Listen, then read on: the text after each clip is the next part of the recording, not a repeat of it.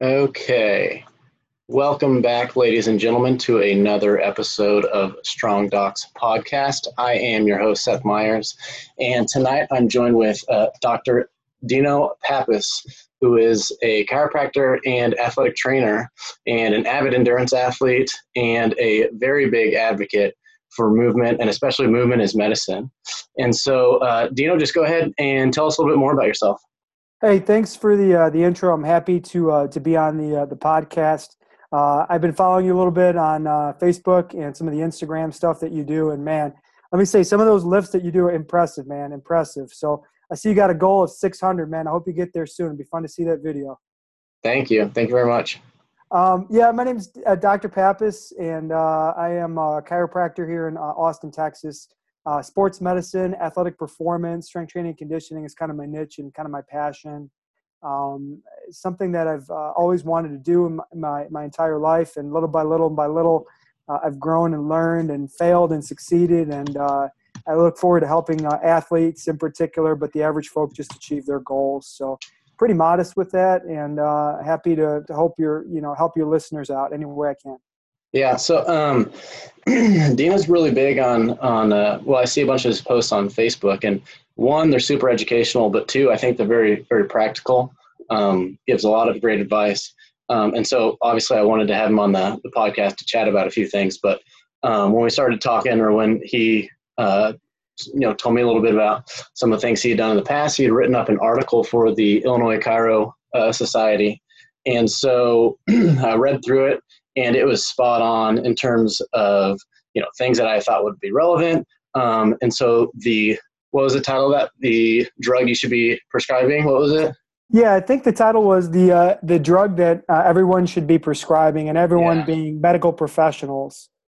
And so I started reading through it, and obviously the first part is kind of a really big teaser, big, nice, great intro. But tell us a little bit more about what that article really specifically said, and then maybe some great takeaways from that article. So go ahead, Dino.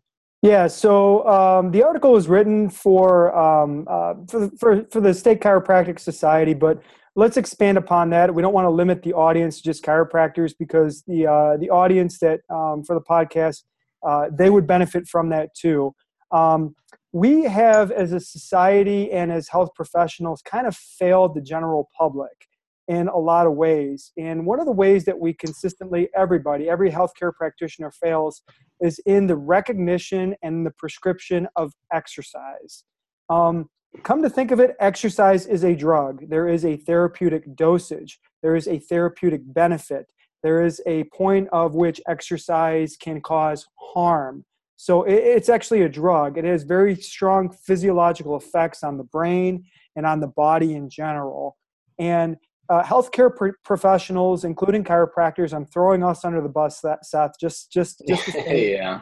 Physical therapists, medical doctors, osteopaths, we have all done a very, very poor job of promoting this drug to the public. The drug is simple. It is easy. It is effective. It is cheap.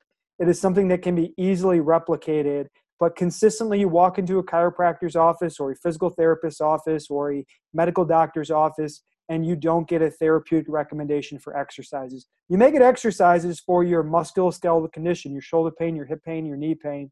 But what about that? What about when the knee pain is gone? What do? What's the dosage for an average person to maintain their health benefits? In the article, I have 30, count them, 30 health benefits from exercise. And that's just the tip of the iceberg, right? Yeah. Yeah, I'm sure there's more. But anything from cholesterol levels to heart rate to blood pressure to pulse it's the best medication for anxiety. It's the best medication for depression.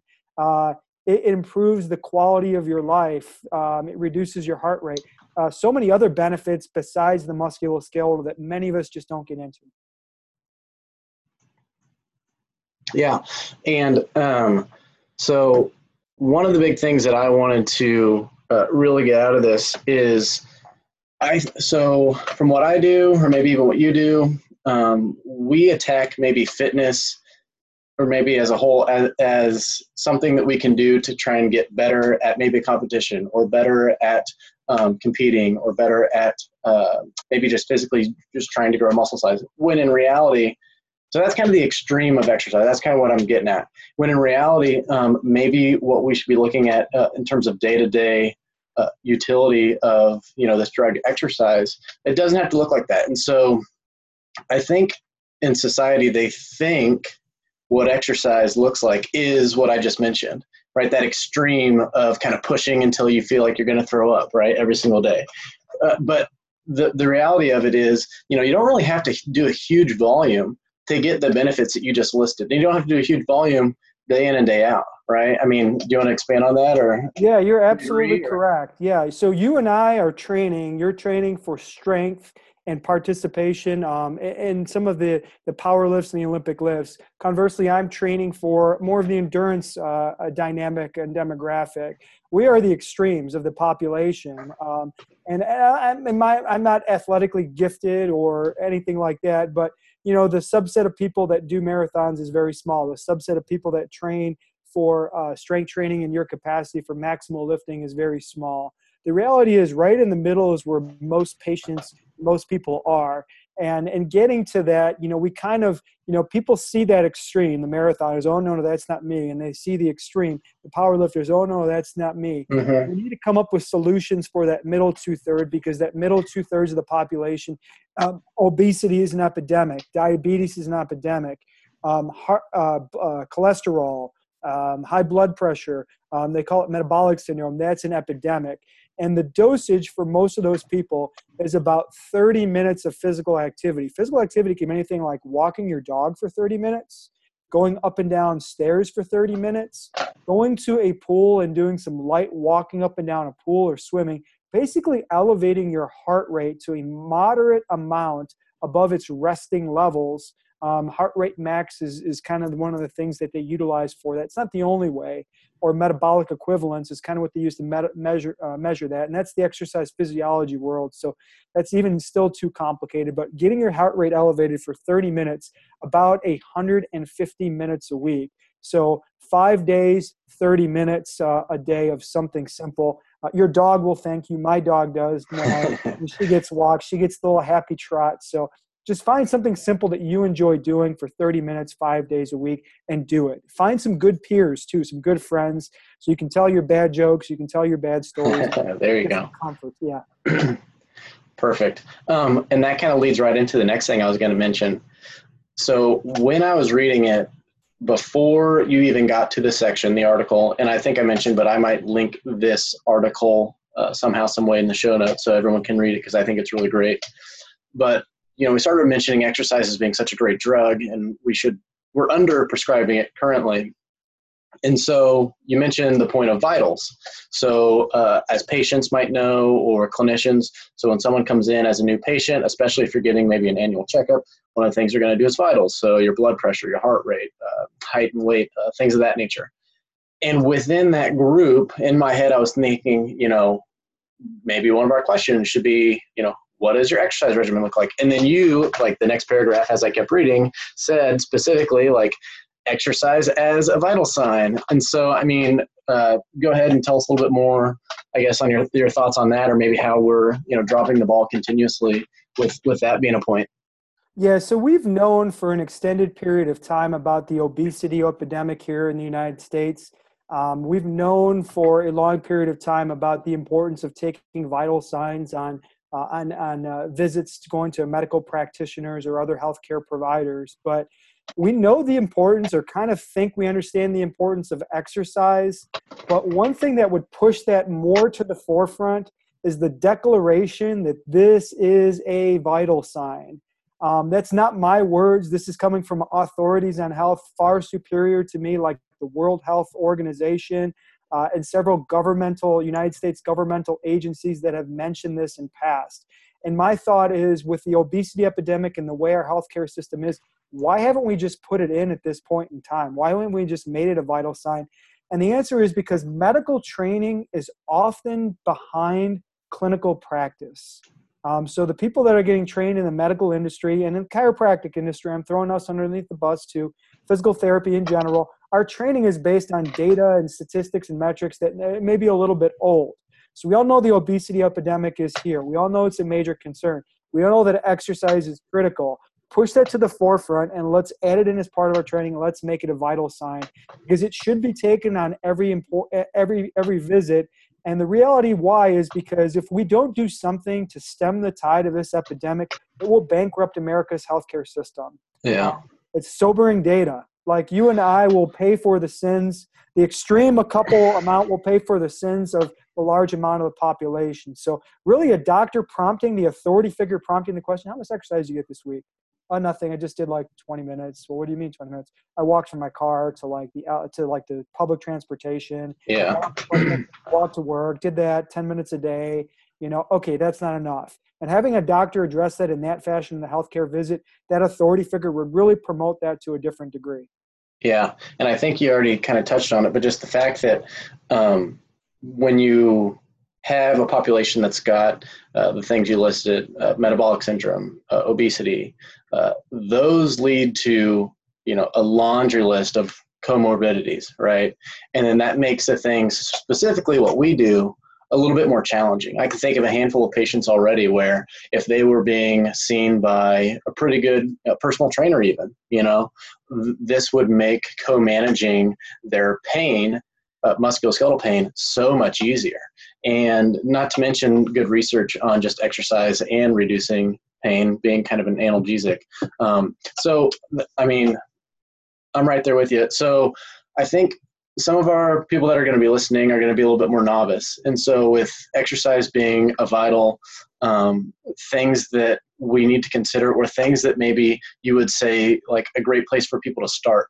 So, it being super, super important, like where do people start? Like where can they look? Where should they go? Should they start with resistance training? Should they start with just looking at diet? What do you think, Dino? Yeah, that's a really good question. And I'm a keep it simple guy. Yeah. My question would then be to the person is, what do you enjoy doing? Mm-hmm. Let's start like at the baseline and let's promote that activity. If you enjoy walking with your friends or walking your dog, just start with that, because the epidemic is so great. If we put all these boundaries on people and all these, artificial obstacles in front of them, we'll fail time in and time again. So start with the activity that you most enjoy, number one. Find a group of people that enjoy that activity as much as possible and engage in that activity as often as you can, right? Like those three things are where to start with. And if you don't have that and like, where do I start? Where do I go? Find a really good personal trainer, somebody that has, like a really good certification, a certified strength coach or a good personal trainer. Do your homework. Ask people in your neighborhood. Look at their Yelp reviews and Google reviews. Maybe ask to do 1 or 2 personal training sessions. Do you have good chemistry? And use them as a guide, because that investment up front in your health saves the thousands of dollars that you'll pay later on because you're obese, because you have diabetes, because you have all these conditions. Those are the costs later on in your life where you don't want to have. Those break the bank, not the $100 a month for the personal trainer or whatever. So 2 things. 1, enjoy whatever activities you enjoy. Start there. All right. Find good people and do it as often as you can. All right. That's the simplest way. And if you don't know where to start, have a previous injury or nervous, a good sports chiropractor like yourself or myself, if there is pain, if there's no pain and there's really no major obstacles, then a really good strength coach or personal trainer is a godsend in this area. Oh, yeah. And I just want to say a few points to that. So I honestly don't remember the authority that I heard it from, but if you look at the research in terms of diet, the best diet for any person is something that is sustainable. And that is obviously a super broad term, but that could mean keto diet for one person or if it fits your macros style diet for another person. And so what they found, is if that person can, keep track of their macros for the day really, really well, and that's something that's easy for them to do, that's the diet that's going to, and it works obviously across multiple boundaries, right? The ability for someone to stay with the things that they're doing is obviously going to be substantially higher if they're doing something they enjoy.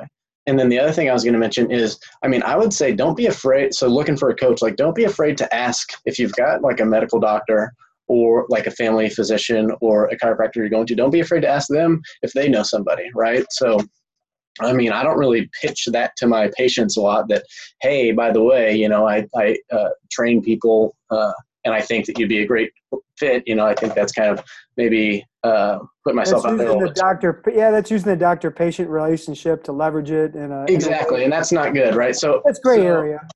But yeah, and I don't do that. So, but I think that that's a great place to start, right?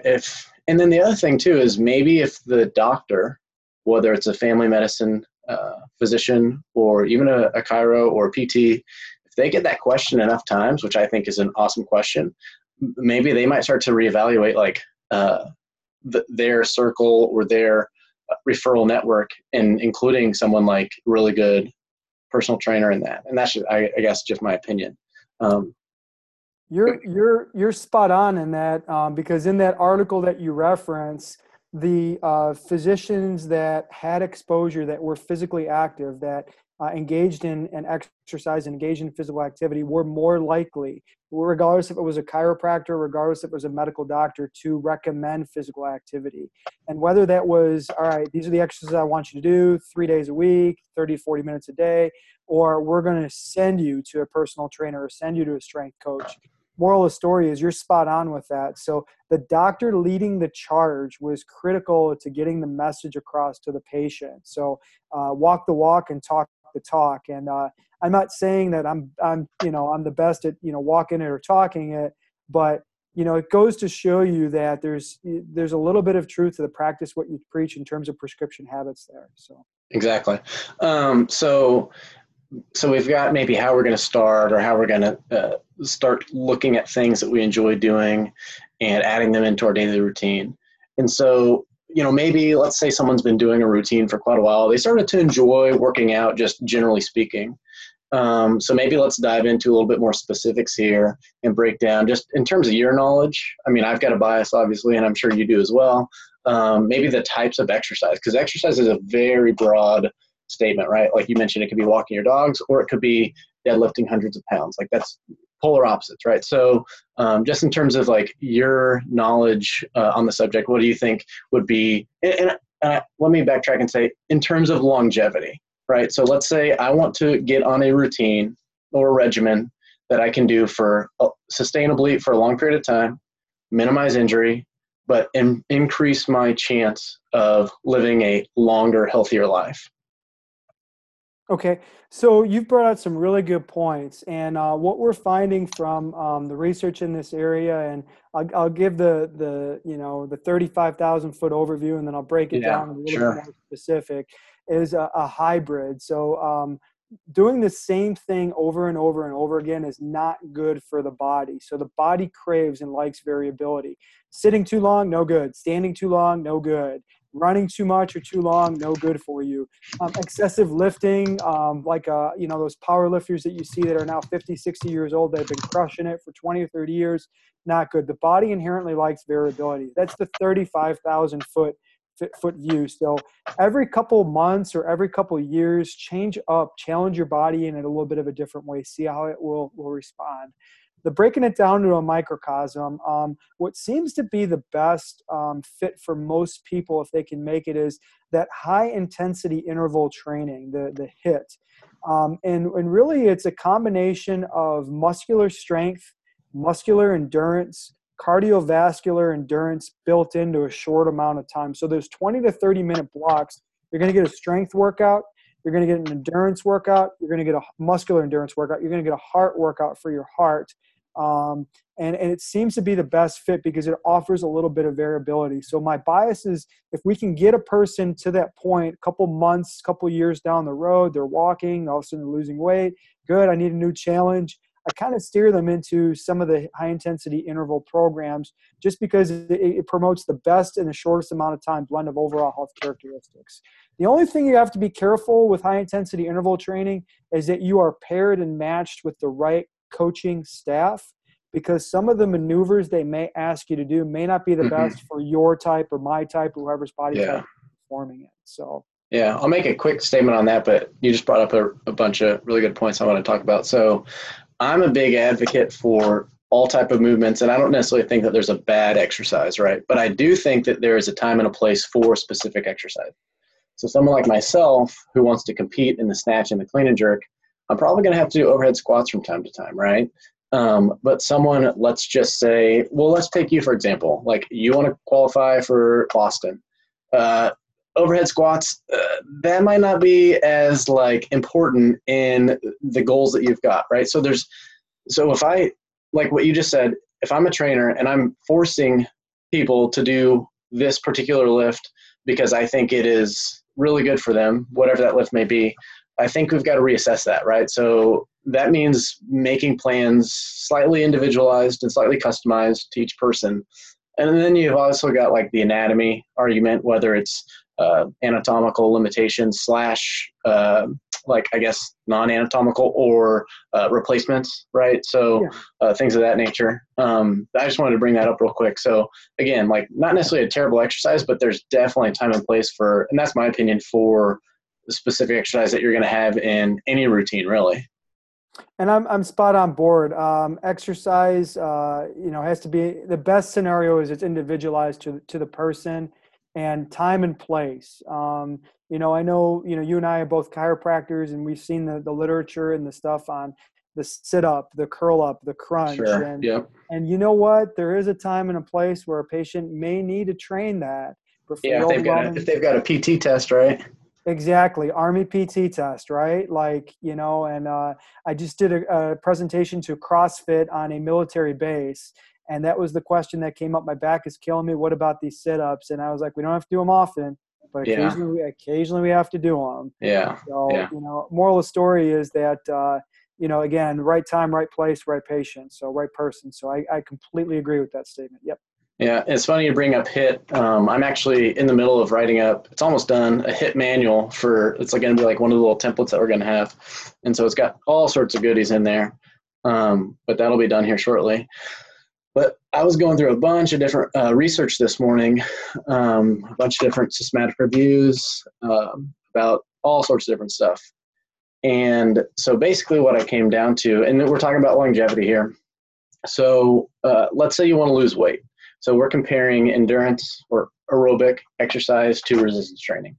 So what we found is, so there's two main things with weight loss. So there's just general weight loss, like getting fewer pounds on the scale. And then there's looking at the specifics of the weight that we're losing. So there's something called the visceral adipose.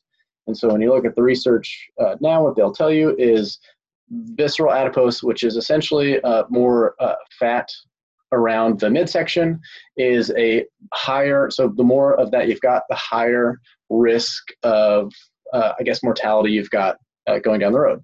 So if we can decrease that visceral adipose, that's going to have better health outcomes for us. Obviously, weight loss, very, very great too.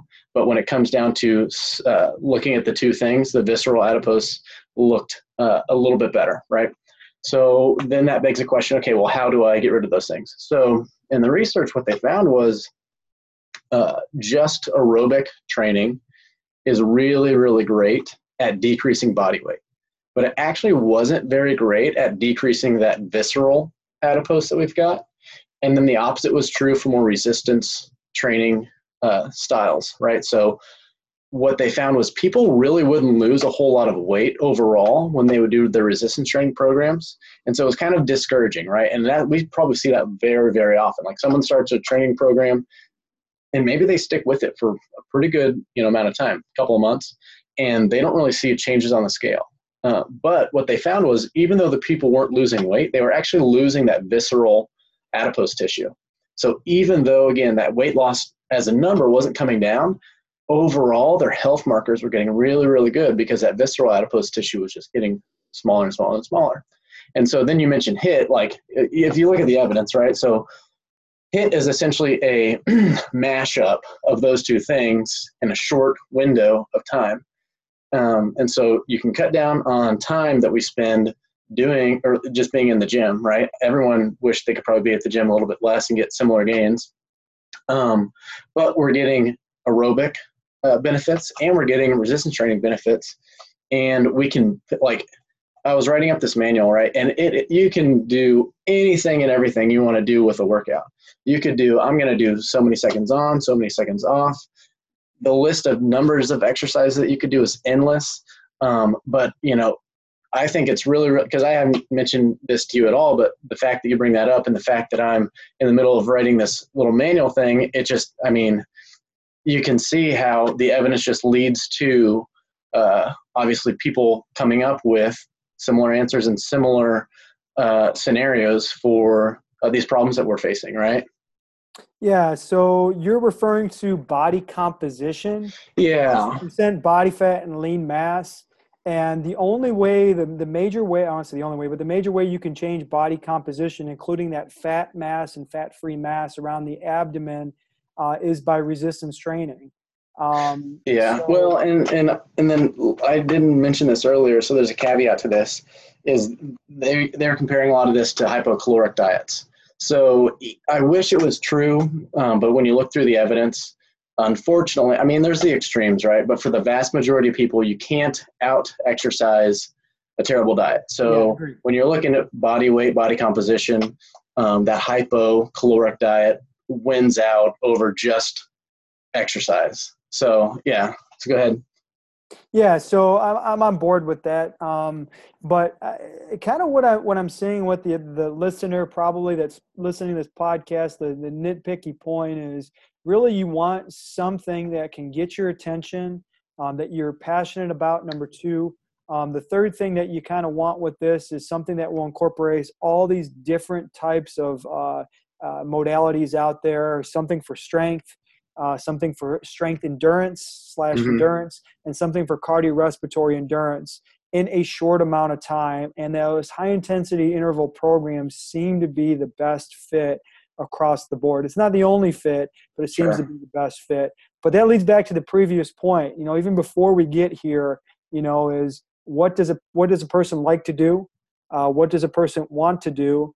And can they find a good peer group to do it with, and then do it as often as possible? So that's step one. Step two is if you make it to that point, you want to challenge yourself 6 months, a year into that, those high intensity purposes seem to be the sweet spot. And then people are going to ask, well, what are high intensity programs? Things like Orange Theory, certain types of boot camps. If you work with a good strength coach or personal trainer, they'll have small group training of 4 or 5 people. And you'll fluctuate between about 5 exercises with some work either on a rowing machine or on a bike or on a treadmill with short burst running. Those are high-intensity programs. They pick 4, 5, 6 exercises, and you cycle through them over 20 to 30 minutes of time. Pretty much like circuit training. For the average listener, that's what a high-intensity program is. So another thing I wanted to bring up, so kind of shifting gears here, you've got a couple of people it looks like you're coaching, and I've seen some posts on Facebook. And so walk us through maybe, and I guess I'm thinking about kind of on the client's end, or especially like in your case, it looked like clients' parents' end. Just kind of things that maybe we should be asking. So like, let's say we get matched up with that trainer that's in front of us, right? Maybe what are some of the questions that we might have for them or we should be asking? Maybe it looked like some of your responses as the coach trainer that the client maybe wants to hear or should be listening for. So what do you think about that? Yeah, so good question. You're going to get a lot of information and a lot of different philosophies. One thing about personal trainers and strength coaches, they have a bias. And their bias is heavily based on who they trained under, what their previous training was, what articles they're reading, and just their kind of overall philosophy. And as a parent going into it, I know that there's certain buzzwords that you want to hear, but as a parent going into it, what you really want to know is a couple things. Do you can I trust my kid with you? Number one, this is kind of like sending your kid to a basketball coach. They're an extension of you, where they're going to be spending critical period of their life learning and tutoring under you. And this may be 1 hour in the gym 3 days a week for 6 months. That's an investment. So they want to get to know, like, and trust you. Second thing is most parents don't care about the philosophy as much as much as they want to know that the key thing is keeping your kid healthy on the playing field, especially if they're investing in their kid. In my case that you're referring to, I had a parent that's spending thousands of dollars of travel basketball.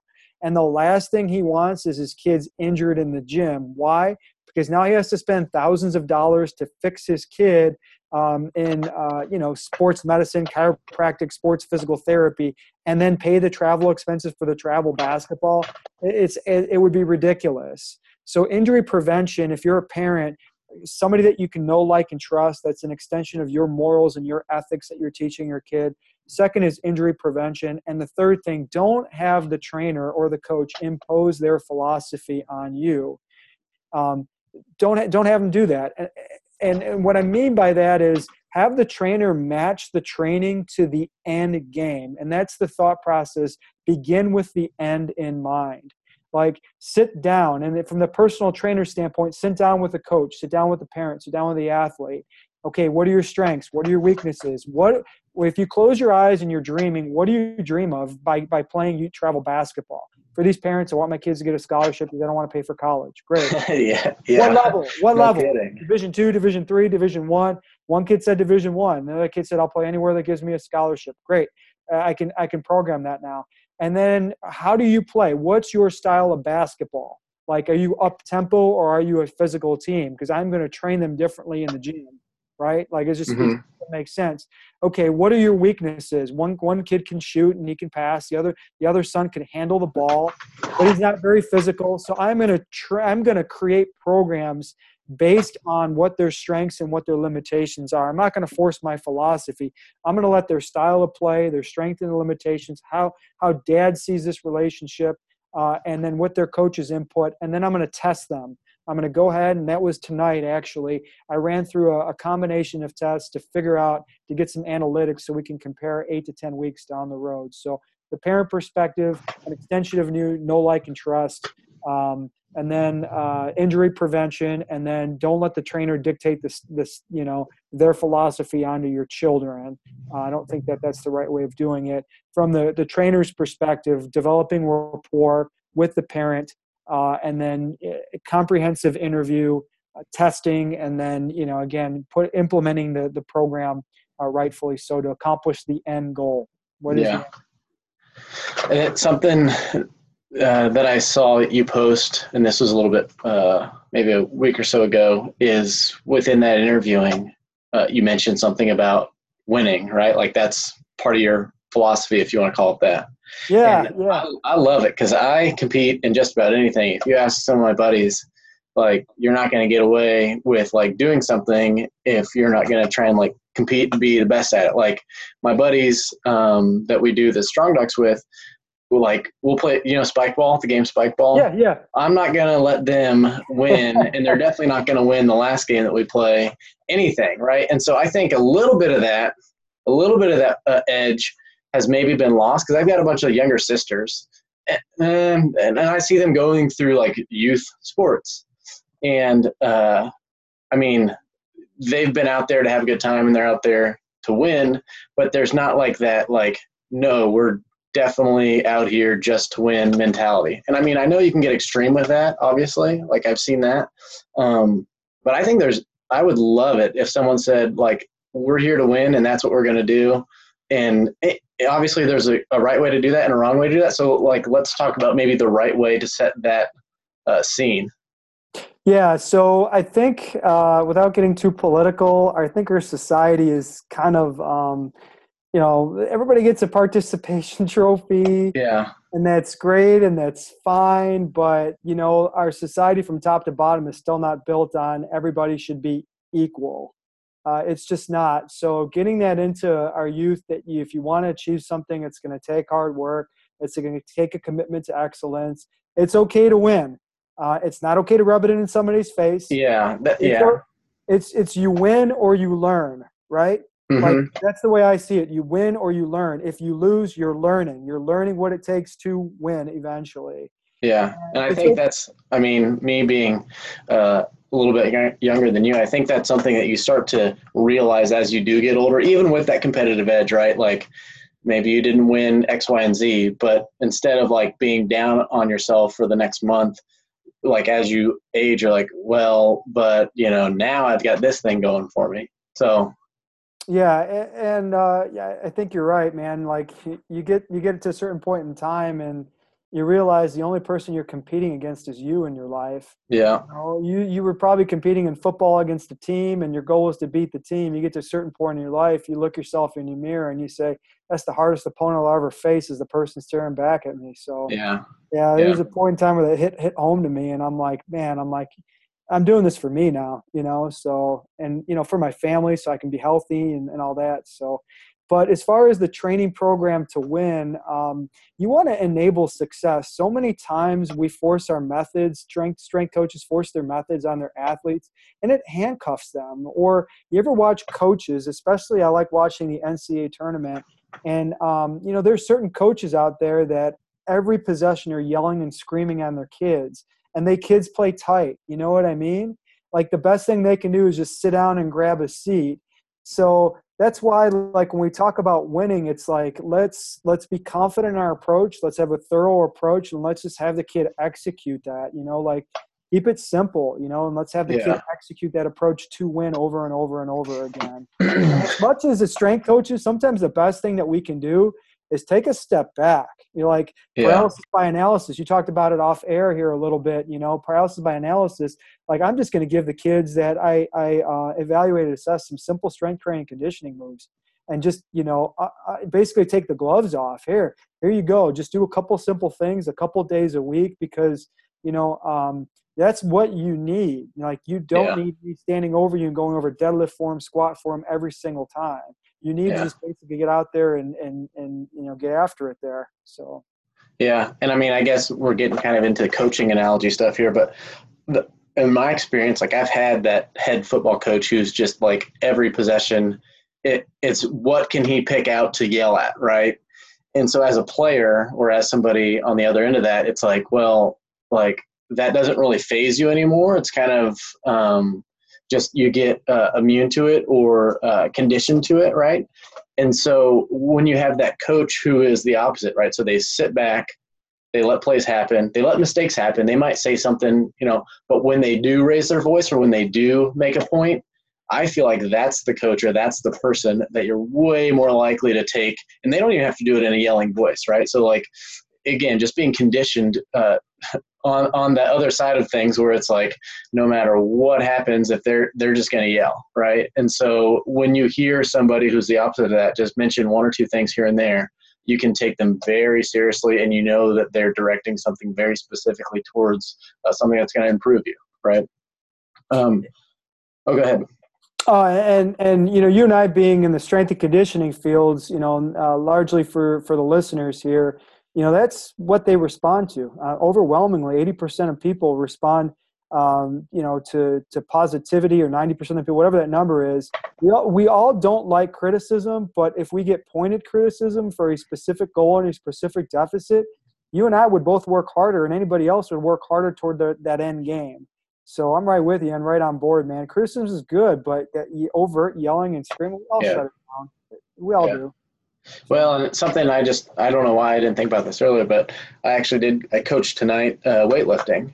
And so I'm actually pretty laid back when it comes to coaching the movements, especially when you're talking about the snatch and the clean and jerk. They're very, very technical. And so if I know I'm dealing with a beginner and I can see that their form maybe isn't perfect, but the grand scheme of things, they're moving in a way that's not going to injure themselves. It might look a little sloppy here and there. Like they might look at me, and I think we've grown to a society like, and maybe this is why some people maybe don't want to start at all, is because they're afraid they're going to do something wrong. But it's, I still applaud that, and I say, hey, that looks great. I'll let them do that a couple of times. Like let them do something, I guess, bad a little while. And then once they've ingrained maybe a little bit of that pattern and I can tell that they're doing it consistently, now we can make a small change, right? Because they know what it feels like, because again, I'm using the snatch and clean and jerk, which are super technical lifts. Those are hard to feel things in it. But again, like just allowing people, and this is a broad statement here, allowing someone to start on a program and do it like really, really poorly for a while is okay. right? Like you don't have to come out the gates with something that's scientifically proven and backed by all this evidence, and you're going to get shredded soon. Just start, make it a routine, make it something that is, and this is, again, it could be a very specific statement, or I think it's a very great generalization statement.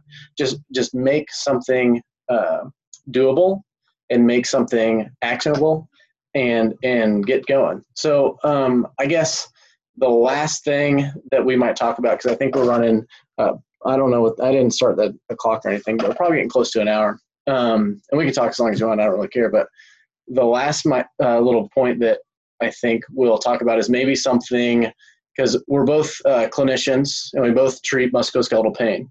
So maybe let's touch on a few things that you see maybe day in and day out that maybe come from people who are training in a certain fashion or training in a certain way, and maybe ways that we can preemptively slow that down or maybe prevent certain things from happening. So do you have a little short list of things that you, yeah, I see. Something comes to mind right away. I had this conversation in the last 2 weeks with again, I assessed 2 youth basketball players. Their dad interviewed me a couple weeks ago, and, he's like, you're my guy to write my son's my program and help him execute the program. And, in the interview process, I asked what their schedule was. I need to know, like, birthdays. I need to know, like, your travel, like when you're playing in what tournament, if you're going on vacation, what are you doing for the 4th of July, how long, any other trips, when does school start? And it became painfully apparent that the older kid had, like, no real breaks between now and August. Every weekend he was in a youth basketball AAU or tournament. And it became apparent he was practicing about 3 or 4 days a week, 3 days a week with the coaches at school, 1 day a week he'd be in the gym in the morning and shooting in the afternoon. And I said to himself, I said, you know what the 4 seasons are? You know where I'm going with this, right? What do you say? And he's like, yeah, of course. Spring, summer, fall, winter. I was like, great, smart kid, right? Do you know in sports what the 4 seasons are? Yeah, no clue. No clue whatsoever. Football, well, for me, so this is actually a side point, but I think it's interesting how regionally the sports can be different. Where I'm from, it's fall is football, winter is basketball, spring is baseball, and then you got summer to do whatever the heck you want, usually actually like traveling sports with baseball. You were a 3-sport athlete, right? All the way, yeah, pretty much. Yeah, okay. So your body got variability. How did it get variability? By playing multiple sports. Yeah. Today, this is the generation of 2 things. 1, the couch potato, which we've referenced quite a bit, and 2, the one sport athlete, where everything's invested in one sport. And guess what? The 4 seasons are the preseason, the in-season, the postseason, and the off-season. Yeah.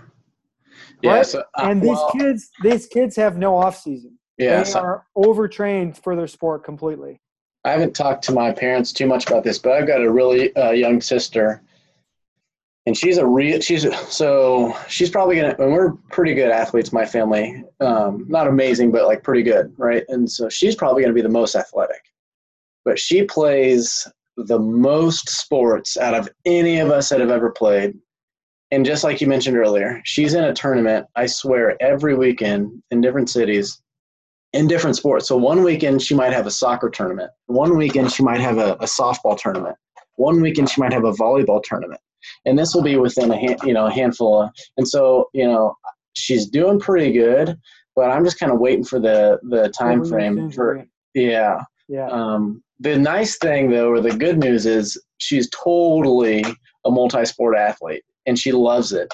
The bad news is she's totally being, I think, overworked or overtrained. So we've got one single sport athlete as being a potential risk factor. And so, like, what do we do about that? So we have to, the key word with that is volume. We have to really measure volume. So there's the on-court stuff or the skill stuff as part of the sport. Then there's the performance capacity of the sport. And then there's the strength training and conditioning. As a strength training and conditioning specialist for this kid and for the parent, I'm not going to put a lot of volume. I will not program a lot of heavy weights, a lot of strength training and conditioning. I will not program a lot of plyometrics. the kid is doing that. More so, I would like to see a 25% decrease in basketball, but when dad's paid for travel basketball, Yeah. that's probably not going to happen. So really the key word for me for the kid is get him through the summer. Get him recovery and mobility tips. Get him a little bit of core strengthening, and that's it. Finish at that. I hopefully when I test his metrics 8 to 10 weeks from now, I will not see a decline in his metrics, because I have a feeling as basketball volume picks up over these next 8 weeks, you may see his physical performance in like 75 foot dash. That's what they do in basketball. Instead of a 40-yard dash, the basketball court's 100 feet, 75 feet. His vertical jump. I'm hoping I don't see a decrease in his metrics over the course of these next 8 to 10 weeks, because as they progress to play more and more in basketball, the body's not going to respond. It will need rest. So the brother, on the other hand, is playing in 4 tournaments, and he has 1 practice a week, and he needs quite a bit of strength training and conditioning. So I'm going to start with body weight and progressively work up into, very simple dumbbell deadlifts, kettlebell goblet squats. I'm going to get him some strength and some athleticism, and I will be doing 1 day a week of plyometric training with him and sprint training to get his speed up. He can shoot, he can pass. He's tall, so he can rebound, but he doesn't have a lot of physical components to his game. So I'm training 2 brothers completely differently based on their characteristics. One of them is significantly overtrained, and one of them doesn't have the physical capacity needed. So that's my soapbox here, the 4 seasons. Yeah. And so is there anything else that you see very, very frequently in the clinic, that you feel like could easily be prevented, or had they known this tip here or there, you wouldn't be seeing them at all? Do you have anything there? Yeah, so the most common injury we see, I don't know about you guys, but it's low back pain. Especially the flexion intolerant low back pain. Absolutely. That's that's probably number one. And the nice thing for us is it tends to get better really quickly with a handful of things, right? Yeah, so that's your bread and butter and my bread and butter. We see it in our CrossFitters. I see it in my boot campers quite a bit. The people that do, the boot camp style workouts in our CrossFitters. We also see it with certain training programs for youth sports that involve crunches, curl-ups, bicycles, V-ups, all stuff that's supposed to help the core. Really cause an overload to the tissues on the back part of the spine. And that overload is completely preventable. So I mentioned a phrase that people might not be familiar with, flexion intolerant low back pain. Let's just quickly define that. So flexion intolerant. So flexion is the act of bending forward, so as if you're going to go touch your toes. And intolerant just meaning that you don't like it, or it's in the clinic setting, it means it pretty much causes pain. And to varying degrees. Like I've seen it where it's like super acute, meaning like just recently happened, and very, very painful, as well as maybe a chronic, like when I bend forward, it kind of gets really achy. And so exactly what Dino's saying here is you see it very, very frequently where the most aggravating thing is they bend forward to touch your toes. Here's a big one, and you probably see this very, very often. Is they're laying on their back, you're going through your physical exam, and then they go to sit up, or you ask them to sit up, and they do a giant crunch to get out of the bed. And it's not part of the exam, but I will very frequently ask them, how did that feel when they get up from that laying down to seated position? And pretty much, especially if it's been, that flexion intolerant presentation, pretty much every single time, it's like, that really, really hurt. So you mentioned a handful of things that injure or make that presentation worse. So what are a handful of other things? Yeah, so the sit-up, number 1 on the hit list. The crunch would be number 2. Those were staples of core training programs. Something called a V-up, where your body's in a V position, your feet are above your legs, and you're trying to touch your hands to your toes. The bicycle crunch, where you're doing something like this. The Russian twists. Yeah. Or the glute ham sit-ups, where a person goes over the device, all the way over the device, all the way back, and then all the way forward. We see it. I see it a lot in our CrossFit population. And I was just like, here's my card. Here's my card. Yeah. And, it sounds really bad, but, the point of that is a lot of these injuries, because of those high risk exercises for the spine, can be limited or avoided and save you the average viewer thousands of dollars in medical care by just choosing wise solutions for your back. Things like a dead bug exercise where patients on their back, they touch their opposite hand and the opposite leg like this, and they bring it out. This thing called a bird dog where somebody's on their hands and legs and they touch the opposite arm and they bring it out like that. Another good exercise are the bridge where somebody's on their back and they lift their hips off the table. Yeah, you just described what my P-TECH looks like every time. Pretty much, right? Yeah. And some other exercises that I think are great. People know the plank and the side plank, but my fun little trivia tip is that a farmer's carry, which is a strongman's carry, carrying 2 dumbbells or 2 kettlebells down to your side, or a suitcase carry carrying 1 down to your side, or a waiter's carry carrying 1 thing overhead, which I do quite a bit of. It's a walking forward plank, a walking side plank, and a walking overhead carry, which is engaging this whole chain. It's a walking plank. It's a lot more functional, a lot more fun. So I program that for, when I can, for patients, and when I can, definitely for strength and conditioning, because it's a fun exercise and it's very functional. So I toss those. I mean, like I said, you just kind of mentioned all that, and I even have farmer's carries in my P-TECH a bunch. But nice. I'll put those in my own programming, like in between exercises or in my Metcons a bunch. But I try and get patients to understand that, like, the farmer's carry is really, really simple, and or a suitcase carry. I like suitcase carries. And you can do those in between your sets. So if you're doing sets of squats, you do a set of squats, you have a kettlebell or a dumbbell next to your side, you pick it up, you walk down to the end of the gym and then back. And if you're doing suitcase, you can switch halfway. And then you catch your breath, and then when you're ready to go, you do another set, and then you do. So, I mean, super, super awesome exercise that I think is very, very underutilized. One thing I'll mention about this, when it comes to the suitcase carry, I see this misused a lot. I hate to say it in the CrossFit community, but when you do a suitcase carry, the objective of that exercise is carrying it in, let's say, my right hand. So the left side of my body, essentially the midsection, is going to be super, super lit up in terms of muscle activity. Mm-hmm. And the whole point is so that these muscles will fire so that I don't tilt over from the weight. Mm-hmm. What I see happen very, very frequently is people will grab heavier weight than they need to. So if I've got it in my right hand, you can kind of picture they'll be leaning like the Leaning Tower of Pisa, right, to their left to let the weight rest almost on their leg as a support so that they can walk. And of course, I'm exaggerating a bit, but when I tell people what to do for a suitcase carry is get heavy load, but not so heavy that you have to lean. So you should be able to hold the load literally, an inch or so away from your body, maybe not that far, but it shouldn't have to be resting on your leg as you walk. If you have to go so heavy that you have to rest it against your leg, that's too heavy.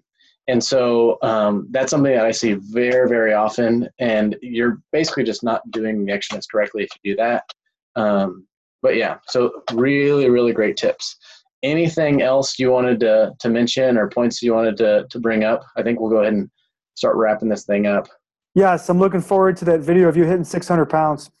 Oh, yeah. I don't know. And I hope that'll be soon. So my programming so far has been all conventional deadlifting, which means like a normal stance. But I pull better sumo, and I haven't done sumo in a really long time. Like I've done some recently, but just for like higher volume, not really for heavy load.